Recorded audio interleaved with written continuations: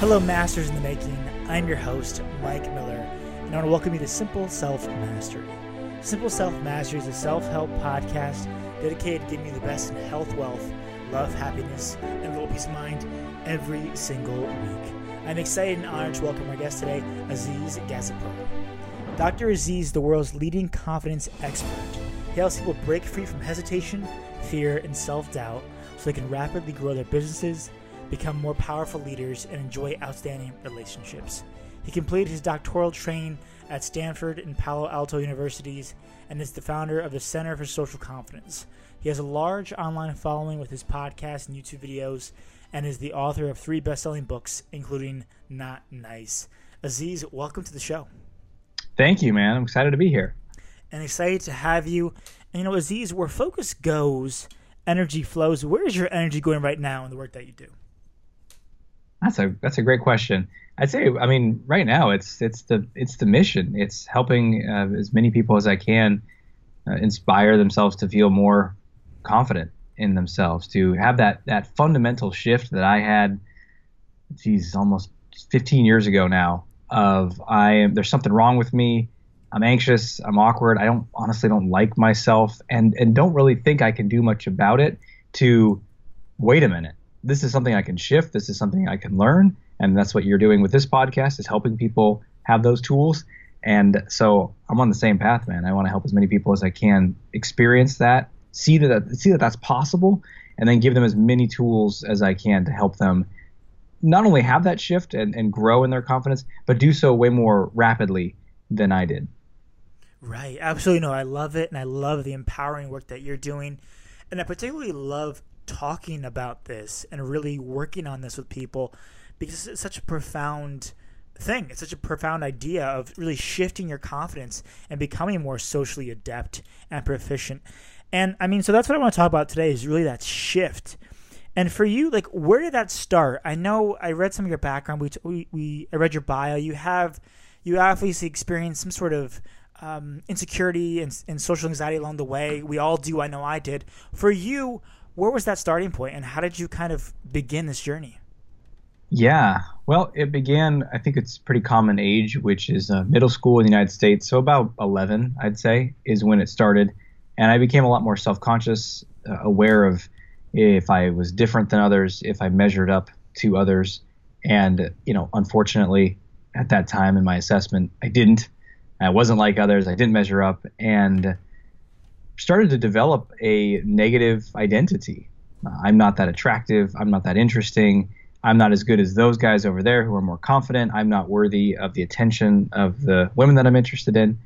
And the problem with, once that identity gets into place, we start to behave to be consistent with that identity. And that's exactly what I did. So it's like, oh, I'm shy and awkward, and people aren't going to want to talk to me, so I just will not talk with them as much. And what it led to is a pretty restricted life. I did have a couple of male friends, guy friends, and that was fun. And that actually helped me get through a lot, because I had some people I really connected with. But other than that, it was a lot of avoidance, a lot of self-loathing, a lot of pot and video games. Sure. And that kind of culminated. That went on for 10 years. Wow. And really, when was that shift when you said, enough is enough, I'm going to work on this, I'm going to figure out a way to really solve this challenge? When was that moment? Can you share that story with us? Sure. Yeah, it was building for quite some time, in that I, was generally helpless, I think, in the way that I saw myself, kind of learned helplessness. I don't think I can do much. It didn't mean I didn't try here and there. I'm going to try to be more confident. And I remember kind of the buildup of the frustration was I did start trying to put myself out there, particularly in dating, just because that was, at that time I was 21 years old. I was almost done with college.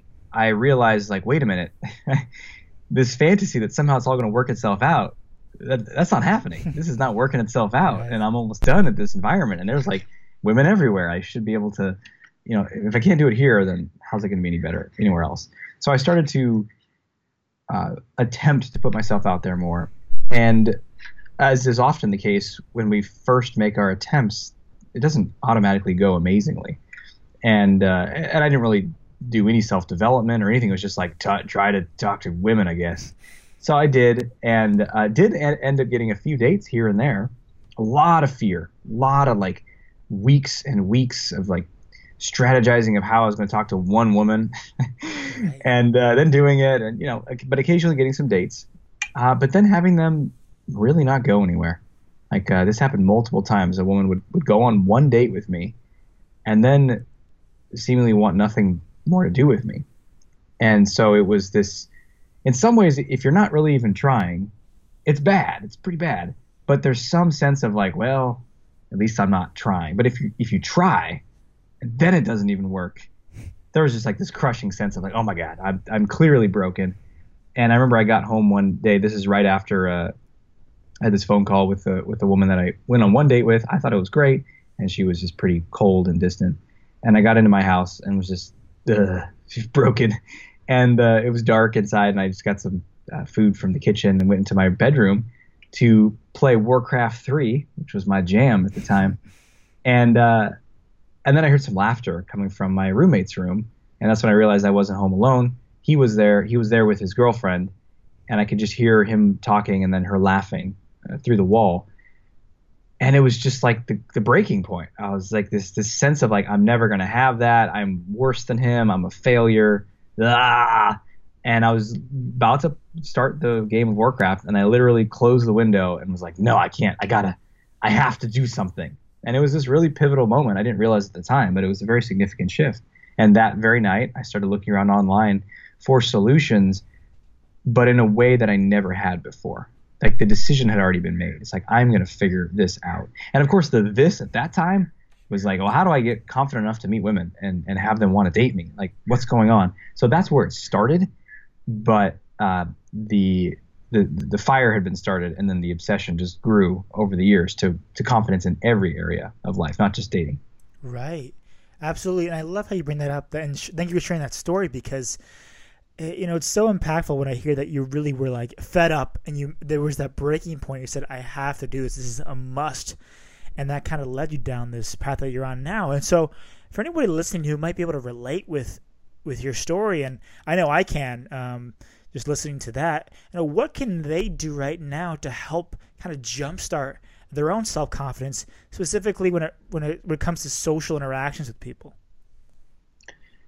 Yeah, I think reaching that threshold point is critical. And I've seen that in my work with people generally someone hasn't, in order to work with me and come to one of my live events or be part of a group or something, they've already reached some threshold point of like, I got to do something. And they're ready to, invest in themselves and study this stuff. And so they're already at that level. But then even within that, there's another threshold, because you can get fed up enough to start to look for a solution. But there's another level. I talk about the 5 levels of motivation. I talk about this in my book, Not Nice, and usually at every event I do it. But there's a progressive level of motivation we can feel inside. And level 1 is like no motivation. I don't even know if I want to do that or not, whatever. And then level 2 is, yeah, I do want that. I do want more confidence. I do want more social confidence. I do want a partner, whatever it is. But I don't really want to put any effort in. Can I just have it? Is there a pill? What's the quick fix? What's the silver bullet? And that's one level of motivation. It's kind of the fantasy wishing realm. Then level 3 is, okay, I'm going to try. I am going to try. And with trying, we get mediocre results, because the issue with trying is it's very flimsy. And so when we reach a setback or have a rejection, or, I was working with one person who was starting their own business on the side, and, they reach a pretty basic obstacle, and they're like, well, I don't know about all this. Right. So there's not much fire there. And then beyond that is when we start to get into the realm of actually getting results. Level 4 is, I'm going to do my best. And that's a powerful place to be, where we're actually putting our all into something. But there is a level above that, which goes way beyond, because when we say I'm going to do my best, there is a quality of, well, hey, I did my best. So, didn't work out, but whatever. And that's fine if something that you're not that interested in. But if it's a key pivotal area of your life, if it's something that's extremely important to you, whether it's your health or your relationships or creating the wealth that you want, if it's really important to you, then we need to find a way to get to level 5 motivation, which is I'm going to do whatever it takes. Whatever it takes. So I'm going to put my best into something. And when that fails or when that doesn't work, because it inevitably will, I'm going to grow and become more so that I can do something different. And then if I don't know the solution, then I'm going to talk to somebody. And if they don't know the solution, I'm going to talk to somebody else. And then I'm going to get coaching on it. And then I'm going to get consulting on it. And then I'm going to read books on it. And you'd be amazed at how many people stop usually at like the level 3 of trying with these major areas of their life. And I'm like, hey, don't you want it? And so that's where if someone's listening, we got to find a way to activate level 5, because it's only from that place that we're going to make significant beneficial changes in our lives. Awesome. And, and speaking of that, when they're really trying to get to level 5, is that just a matter of really sitting down and thinking about what is truly important? How would you really go about that process? Yeah, that's a great question. I would throw that in there that I don't think we can be at level 5 motivation on everything in life. Sure. That's kind of extreme, right? So you can be somewhat of a dabbler in things that you kind of like. I don't know, you have a hobby or something, and that's fine. I think the stuff that matters most, we want to really sit down and say, what matters most to me in life? What do I really want? What do I want my life to be about? And then what people often do is we're just so conditioned to shy away from discomfort. And nowhere more is this apparent than emotional discomfort. I mean, people shy away from physical discomfort when it comes to diet and exercise, but emotional discomfort is even more. So we don't even really take the time to say, what do I really want? And then, because it might stir up feelings to look at that. Because if we want something in our lives and then we don't have it, that can be agitating. We can feel frustrated. We can have stories about why we don't have it. We can feel inferior. We can feel pressure. We can feel fear about not getting it. And so what we do is we try to kind of distract ourselves. We stay real busy. We don't think about it. We don't focus on it. Or if we do, we just say, that's impossible anyway. And what I encourage people to do is to really allow yourself to dream and see what it is that you really want, what really matters to you. And then if it's an area that you're struggling in, go into that. Because I would not have that level 5 motivation when it came to learning confidence if I hadn't reached that threshold point, if I hadn't felt that much pain. And indeed, I was trying to numb the pain that night with more Warcraft, but it broke through. And so I really encourage people to feel that frustration, and from that place, activate some sense of like, hey, no, I'm not going to settle for this. I'm not going to live my life this way. But it requires being uncomfortable to feel that stuff, to then get that motivation that you need. Absolutely. Yeah, pain is a huge motivator, especially that discomfort. And, Aziz, on your journey, obviously we talked about your breaking point when you started, and we all run into challenges along the way. I'm sure you ran into plenty of more of those. But for you, how has a failure or apparent failure set you up for later success? Or do you have a favorite failure of your own? Man, there's so many, so many failures. The ones that are coming to my mind now are related to dating, because they were the first ones. I'd never really taken risks in life, especially socially or emotional risks. Never put myself out there in any way. Stayed pretty safe much of my life. And then when it came to learning this dating stuff and reading some dating advice online and going through some programs right there at the beginning of my journey, it was like, look, you can study this stuff all day long, but you have to go out and practice. You have to go socialize. You have to go talk to women. And I remember being terrified of that, but 100% willing, because I was just like, okay, here we go. And I remember one failure that just puts a big smile on my face. So this is probably falls in one of my favorites. And I'd been practicing for a little bit of time now, maybe a month or so, going out a couple times a week. I was not a fan of bars and stuff. So what I would do is I would just go to, big shopping areas or other places, and then find women and interact with them. And I remember this was, I think it's completely shut down, if I'm not mistaken, Borders bookstore. I don't know if they still exist. Yeah. They're gone, but Amazon has crushed them in its long line of bodies. the juggernaut that we all feed with our millions of cardboard boxes. Anyway, I was walking into this Borders bookstore, and I remember I just heard, because I was surrounding myself and modeling, like, what are people doing who are successful at this? And so I'm hearing all these like crazy ideas, maybe not that crazy, but to me they were crazy, about you just walk up to a woman and say this, and go into a bar and do that, and wear this crazy hat and all this stuff. And from a guy who's pretty shy and risk averse, it was all very shocking. But one thing I heard, which I really liked, was the guy said, you know what I do? I see a woman I'm interested in, I just walk up to her and say, hey, can I ask you a question? She says, what? And I say, are you single? And if she says, yeah, then I ask her out. And I'm like, wow, sounds pretty badass. So I'm like, I want to do that, And so that's my plan. I'm going to do that today. So I'm out. There's a Borders bookstore, and I walk into the Borders, and I'm like, I'm not there to look at any CDs or anything. I'm like scouring around, like, where's a woman who I can ask if she's single? And so I walk over and I see there's a woman with long blonde hair, and she's facing away from me at the CDs. And I don't think at that time I had a good sense of like spatial awareness and how to give her space and kind of get into her peripheral vision first so she's not startled. So I think I kind of startled her. And I'm like kind of right behind her. I'm like, hey. She turns around, already a little bit on edge in retrospect.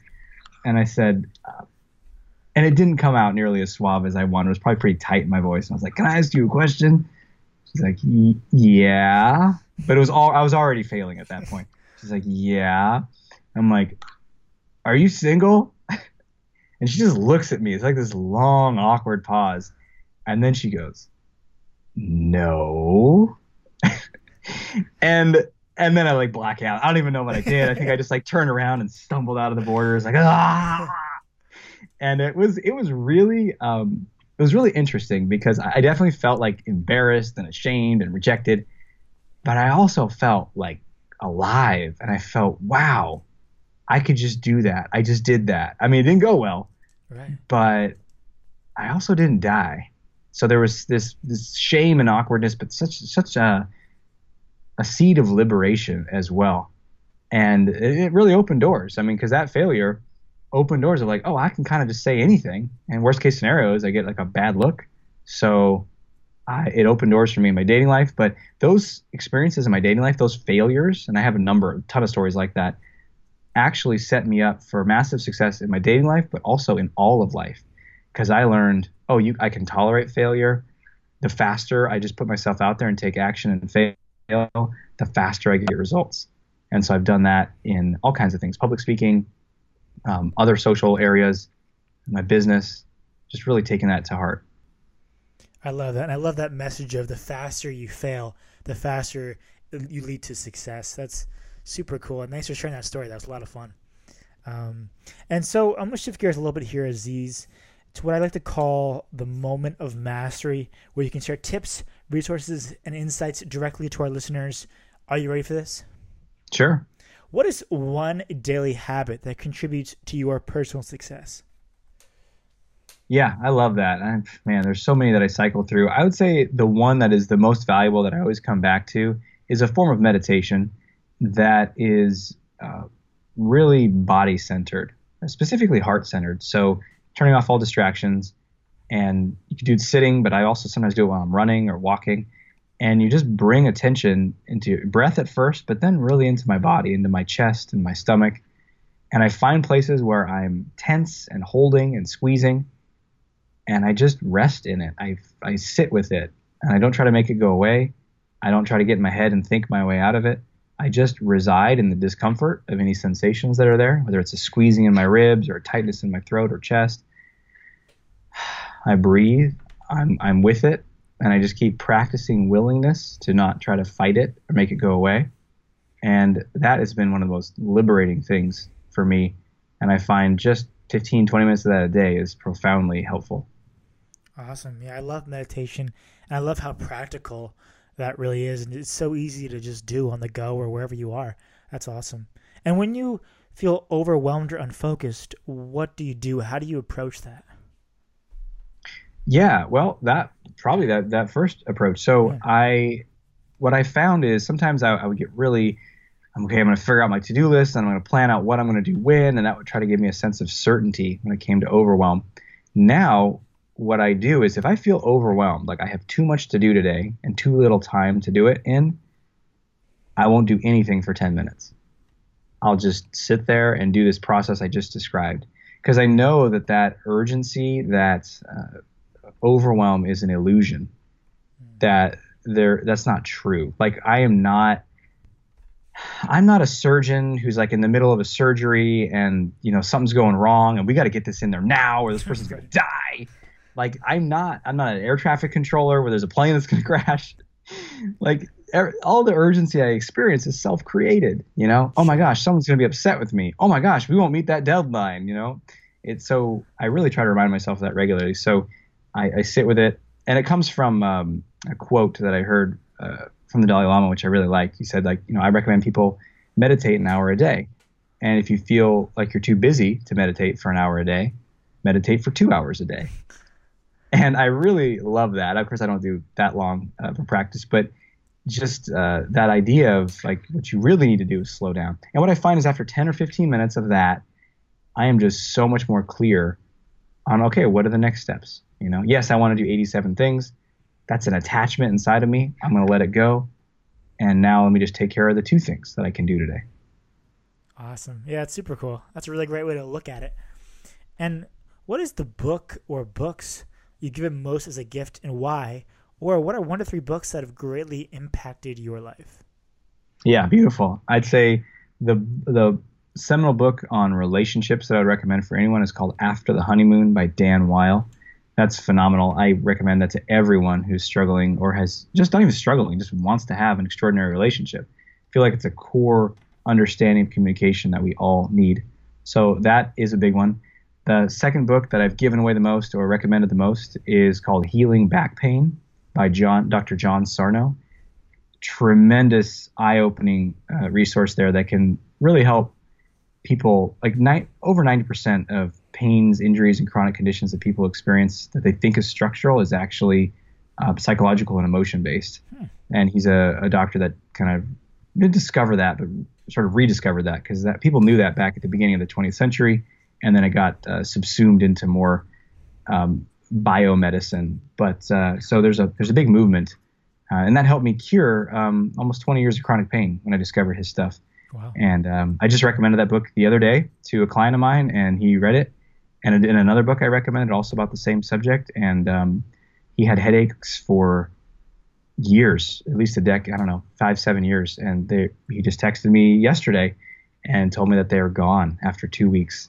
Wow. So, powerful. That's one of my favorites. Yeah, that's awesome. Yeah, we're going to put some links to those books in the show notes page of today's episode because those sound super cool. And what advice would you give to a smart, driven college student about to enter the real world? That's a good one. I'd say, man, it's a journey, right? Like I think there's this sense of like, I need to be there and I need to be as experienced as someone who's been in the field for 10 or 20 years. And I need to be as smart as everyone. And I can't show that I don't know anything. And there's all this like trying to hide of where we are. And it's just like, no, I'm at the beginning of this journey. And so here I am. And then show up with that open-minded curiosity. And the fastest way to learn, and then become a master of any area or topic is going to be to model and ask questions. So find your models. And they could be people that you work with, that you admire. I recommend finding at least one real-world model in your workplace that you want to, get a closer relationship with, kind of have a mentorship relationship. And you'd be amazed at how when someone's eager and open-minded, like people love to mentor others. And of course, you can find other mentors through, books, authors, podcasts, that sort of thing. And then the next thing would be to ask questions and reveal what you don't know, and ask and ask and ask, and do so incredibly rapidly. Remember the whole thing about the faster you take action and quote fail. Right. So man, if people do that, they can learn incredibly fast. I love it. Model and ask questions. And finally, Aziz, where's the best place our listeners can go to learn more about you and what you do? Yeah, I'd say the best place would be my website, which is socialconfidencecenter.com. Socialconfidencecenter.com. There's a link there to my YouTube channel, but you could also just go straight to YouTube and type in Get More Confidence, and then you'd find my channel there. But you can find links to the podcast, the YouTube channel, ebooks, all kinds of other stuff at socialconfidencecenter.com. Awesome. Masters in the making. Go check out Aziz and his work, and go check out simpleselfmastery.com. Type in Aziz's name in the search. It'll shoot you over to the show notes page of today's podcast for links, resources, timestamps, and an overview of what Aziz and I discussed today. Aziz, I want to thank you for sharing your journey with all of us here at Simple Self Mastery. You mastered the mic and shared a ton of value. Thank you, and we'll talk to you soon. Absolutely. Thank you.